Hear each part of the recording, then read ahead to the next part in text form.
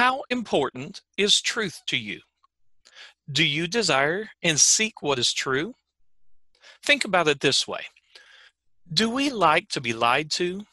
How does that make us feel? Do we wish to be deceived? Even when unintentional, is it okay to be misled? In today's discussion, let's consider the value of truth. Hello, everyone, and welcome to Seek Search. I'm your host, John Bingham, and I'm grateful for our time together. Thank you so much for listening.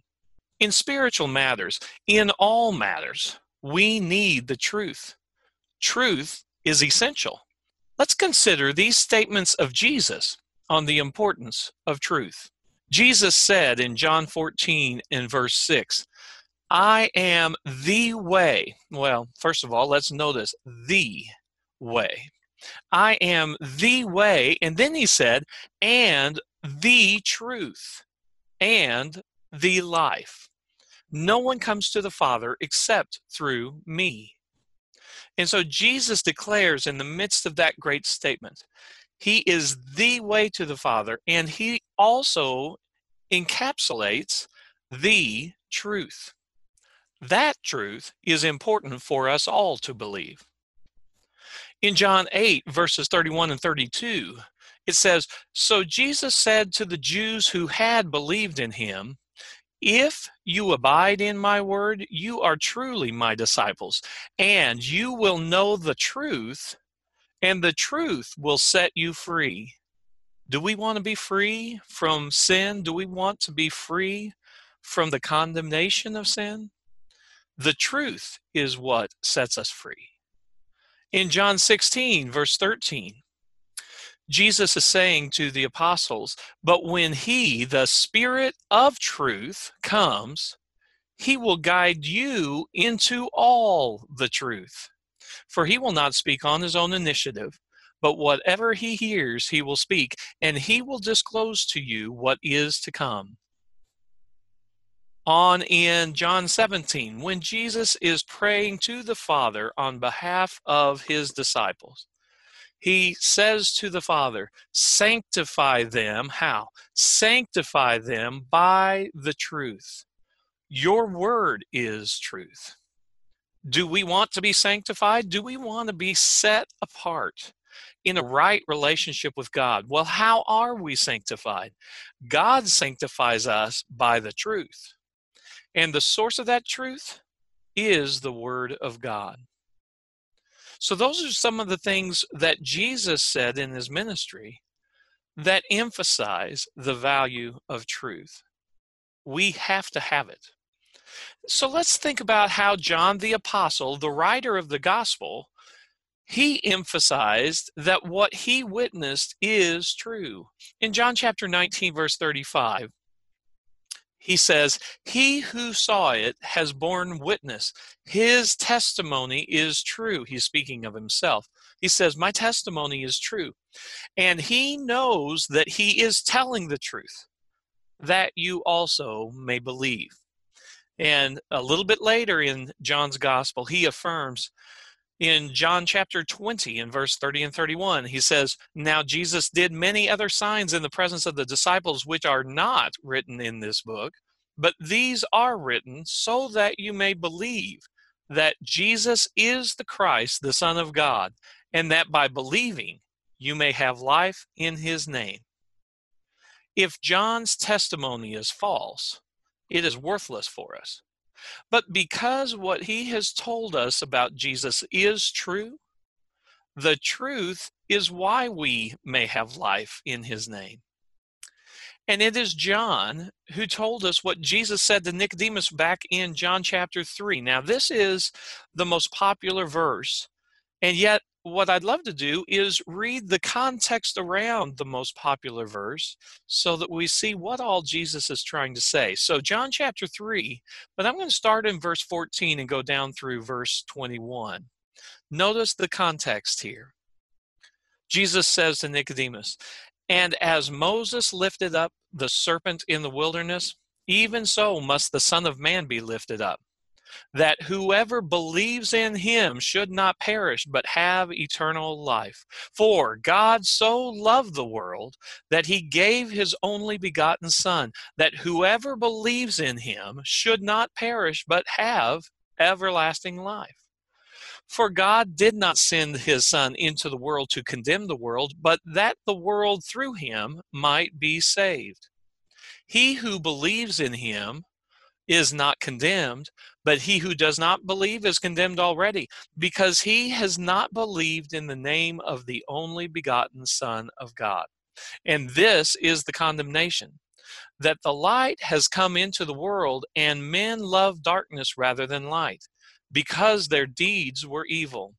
For everyone practicing evil hates the light and does not come to the light, lest his deeds should be exposed. But he who does the truth comes to the light, that his deeds may be clearly seen, that they have been done in God.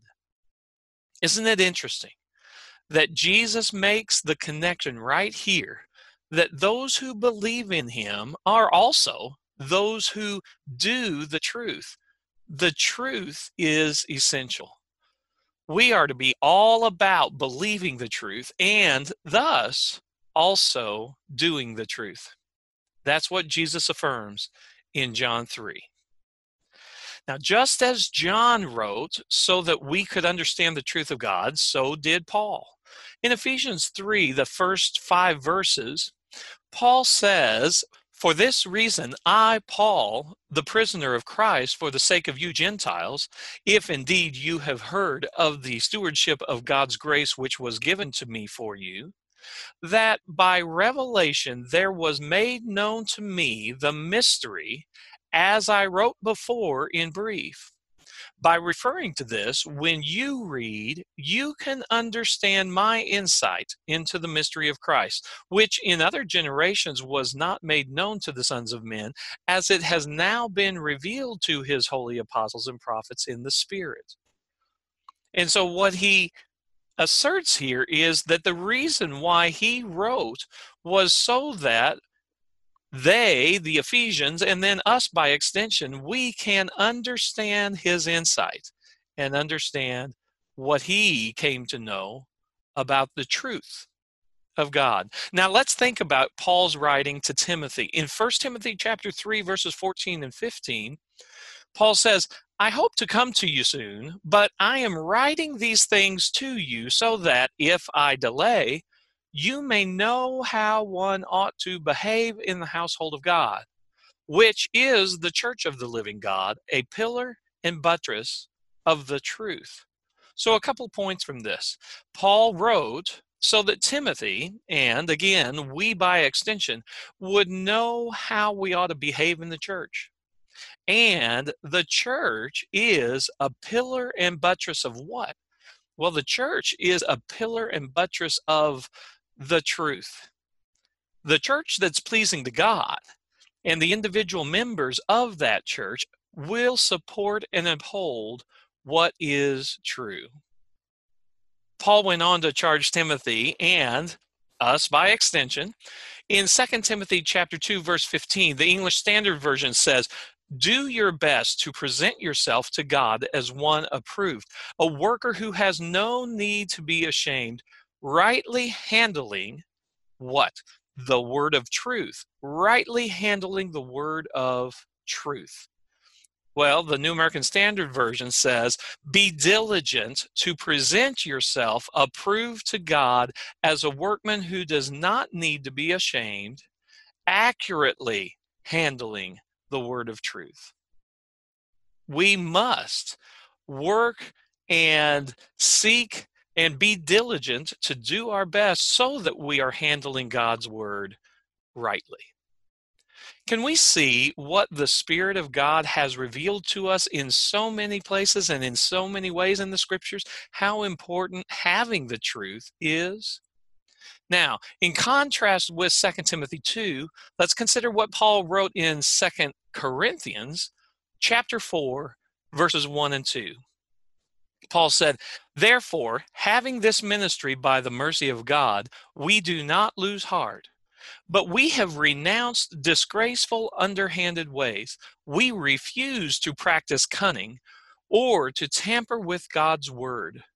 But by the open statement of the truth, we would commend ourselves to everyone's conscience in the sight of God. He goes on to tell the Corinthians later in 2 Corinthians chapter 13, verse 8, "For we cannot do anything against the truth, but only for the truth."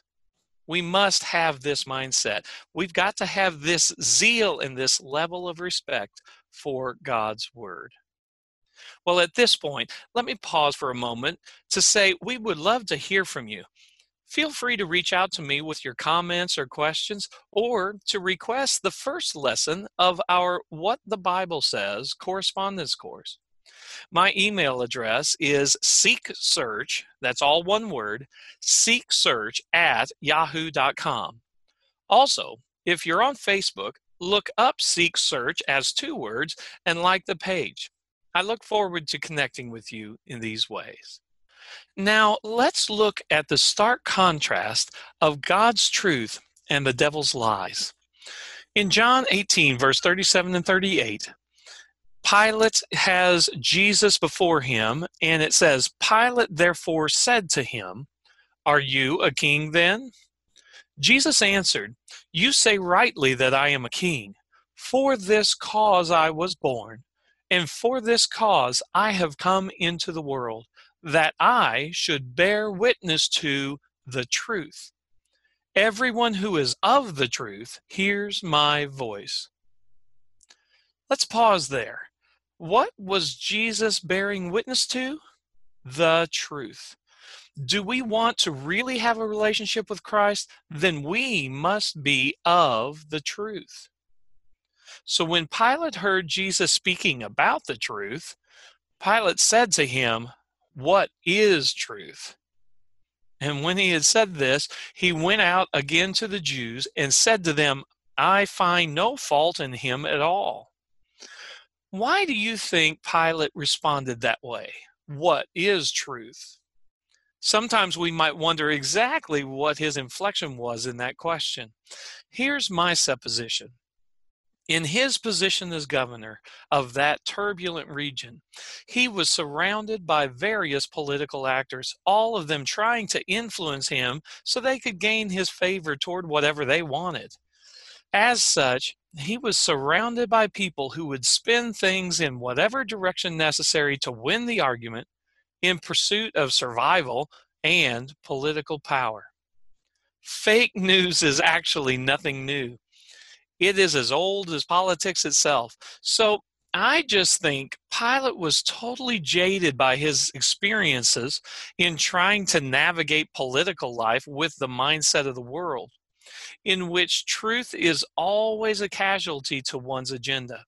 In contrast to Jesus' declaration of truth, Pilate doesn't think truth can really exist. But he is impressed by Jesus compared to everyone else he's dealt with, and I think that's why he declares, "I find no fault in him at all." And he's kind of amazed at that. The devil wants to do the same thing to us, to surround us with spiritual fake news, the full gamut of religious claims, to make us jaded and walk away from any pursuit of the truth, making us wonder, what is truth? Let us not fall for his devices. Let us be diligent, do our best to accurately handle the word of truth. Let us seek the truth, search the scriptures for the truth, and not settle for anything less. Speaking of the devil, in Jesus' condemnation of the religious leaders of that day, he said in John 8:44, "You are of your father, the devil, and your will is to do your father's desires. He was a murderer from the beginning and does not stand in the truth, because there is no truth in him. When he lies, he speaks out of his own character, for he is a liar and the father of lies." We are either seeking God's truth, or we will be falling for the devil's lies and deception. Let's see some of the ways the Bible says that manifests itself. In Romans 1, verse 18, Paul said, "For the wrath of God is revealed from heaven against all ungodliness and unrighteousness of men, who suppress the truth in unrighteousness." On down in verse 25, he says, "For they exchanged the truth of God for a lie, and worshipped and served the creature rather than the Creator, who is blessed forever. Amen." In chapter 2, in verse 8, he says, "But to those who are selfishly ambitious and do not obey the truth, but obey unrighteousness, wrath and indignation." That's what is awaiting those who don't obey what is true. Well, why is it that people will not seek and obey the truth? Let's look at 2 Timothy 4, verses 3 and 4. Paul tells Timothy, "For the time will come when they will not endure sound doctrine, but according to their own desires, because they have itching ears, they will heap up for themselves teachers, and they will turn their ears away from the truth and be turned aside to fables." Also, Paul writes to the Thessalonians in 2 Thessalonians 2, verses 9 through 13. He says, "The coming of the lawless one is according to the working of Satan, with all power, signs, and lying wonders, and with all unrighteous deception among those who perish, because they did not receive the love of the truth, that they might be saved. And for this reason, God will send them strong delusion that they should believe the lie, that they all may be condemned who did not believe the truth, but had pleasure in unrighteousness. But we are bound to give thanks to God always for you, brethren, beloved by the Lord, because God from the beginning chose you for salvation through sanctification by the Spirit and belief in the truth." So, do we really love the truth? Do we diligently seek sound doctrine? Or do we assume that significant doctrinal differences don't really matter and everyone can do whatever religious practices they wish and God will be pleased by that? Will we learn and believe and do the truth of what God's word actually says? Or do we have itching ears wanting to simply feel comfortable in whatever we want to hear and be assured of? If we don't really want the truth, God will send a strong delusion for us to feel comfortable believing some lie. May that get our attention so that we will become more diligent to seek and to search, because the truth of God's word is essential. And yet, with all that said, there is a biblical balance in how we must handle the truth. If we are going to handle the word of truth properly, it's not just a matter of having truth regardless of anything else. We have to have truth and other things to go with it. We have to have truth and love. Think about 1 Corinthians 13, verses 1 through 3 for a moment. "If I speak in the tongues of men and of angels, but have not love, I am a noisy gong or a clanging cymbal. And if I have prophetic powers and understand all mysteries and all knowledge, and if I have all faith so as to remove mountains, but have not love, I am nothing. If I give away all I have, and if I deliver my body to be burned, but have not love, I gain nothing." We may be doing and thinking or having the knowledge all accurately, but if it's not founded in having a genuine love, God does not accept it. Well, how are we supposed to speak the truth? Ephesians 4, verses 15 and 16 say, "But speaking the truth in love We are to grow up in all aspects into him who is the head, even Christ, from whom the whole body being fit and held together by what every joint supplies, according to the proper working of each individual part, causes the growth of the body for the building up of itself in love. We've got to speak the truth in love. 2 Timothy 2, verses 22 through 26 says, "Flee the evil desires of youth and pursue righteousness, faith, love, and peace, along with those who call on the Lord out of a pure heart. Don't have anything to do with foolish and stupid arguments, because you know they produce quarrels. And the Lord's servant must not be quarrelsome, but must be kind to everyone, able to teach, not resentful. Opponents must be gently instructed, in the hope that God will grant them repentance, leading them to a knowledge of the truth, and that they will come to their senses and escape from the trap of the devil who has taken them captive to do his will."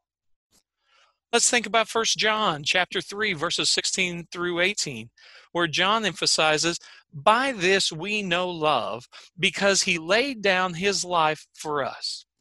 And we also ought to lay down our lives for the brethren. But whoever has this world's goods and sees his brother in need and shuts up his heart from him, how does the love of God abide in him?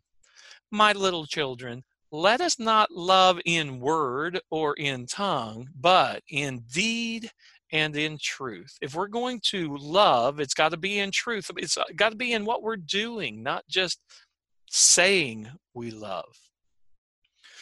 Okay, well, then we also need with that sincerity with the truth. 1 Peter 1, verse 22 says, "Now that you have purified yourselves by obeying the truth, so that you have sincere love for each other, love one another deeply from the heart." And 1 Corinthians 5, verse 8 says, "Therefore let us keep the festival, not with the old bread leavened with malice and wickedness, but with the unleavened bread of sincerity and truth." And Jesus told the Samaritan woman in John chapter 4, verses 23 and 24, that we must worship in spirit and truth. But the hour is coming, and now is, when the true worshipers will worship the Father in spirit and truth. For the Father is seeking such to worship him. God is spirit, and those who worship him must worship in spirit and truth. So, sincerity of spirit, purity of heart, and love in action are essential. And yet, let's flip this back around. All of these good traits must also have the truth. Now, consider what Paul declared when he was defending himself one time in Acts chapter 23 and verse 1. He looked at the council and he said, "Brothers, I have lived my life before God in all good conscience up to this day." Think about that. Paul was formerly Saul of Tarsus, the foremost persecutor of the Lord's church. Yet back at that time, he was doing that in good conscience, thinking he was being rightly zealous for what God wanted. Might we be zealous for God, but not yet understand God's will as is actually revealed in his word? A good conscience is great and it's necessary, but we must be trained by the truth in order for that conscience to spur us to do the will of the Father and actually be pleasing to him. But the Bible warns, Proverbs chapter 14 and verse 12, there is a way that appears to be right, but in the end it leads to death. And consider Paul's description of Jews who were zealous for God, yet they were opposed to God's righteousness. Romans 10 verses 1 through 3, Paul says, "Brethren, my heart's desire and prayer to God for Israel is that they may be saved. For I bear them witness that they have a zeal for God, but not according to knowledge. For they, being ignorant of God's righteousness and seeking to establish their own righteousness, have not submitted to the righteousness of God. We'd better be submitting to what God calls righteousness. Think about what Jesus declared toward the end of the Sermon on the Mount. Matthew chapter 7, verses 21 through 23. This really gets my attention. Not everyone who says to me, Lord, Lord, will enter the kingdom of heaven, but he who does the will of my Father who is in heaven will enter. Many will say to me on that day, Lord, Lord, did we not prophesy in your name, and in your name cast out demons, and in your name perform many miracles? And then I will declare to them, I never knew you. Depart from me, you who practice lawlessness. Can you imagine? People who think that they have Jesus as Lord, coming to understand in the judgment day, they were practicing lawlessness rather than doing the will of the Father. So let's beware, because in 2 Timothy 3, verse 7, Paul declares that some people, here's what he says, they always are learning and never able to arrive at a knowledge of the truth. The truth is so important. But what does God desire for all of us? In 1 Timothy 2, verse 1 through 4, he's talking about we need to appeal to God and pray for all men and for kings that we may lead a quiet and peaceable life. In verse 4, it says, God desires all people to be saved and to come to the knowledge of the truth. In summary, how can we arrive at the biblical balance? Well, we can be in one extreme where we have truth, but we don't have sincerity, we don't have love, and God is not pleased with that. On the other extreme, we might have a lot of sincerity and a lot of love, but if we don't have the truth of God's word, God is not accepting that either. The biblical balance is sincerity and love and zeal based on the truth of God's word. Now, I have thrown a ton of scripture at you in this lesson. I do that without apology. May the word of God overwhelm us with conviction to become diligent about its teaching, to become more zealous, to seek his truth as he commands. Well, that wraps up our time for today. May we seek God and seek his things and seek his ways by searching the scriptures. Thank you so much for listening. I hope it was a blessing for you. You have been listening to Seek Search. I'm your host, John Bingham. You can contact me by emailing seeksearch@yahoo.com. Feel free to ask a question, make a comment, or request Lesson 1 of our Bible correspondence course. On Facebook, get connected by liking the Seek Search page. I hope you'll join me each Saturday at noon for the next edition of Seek Search.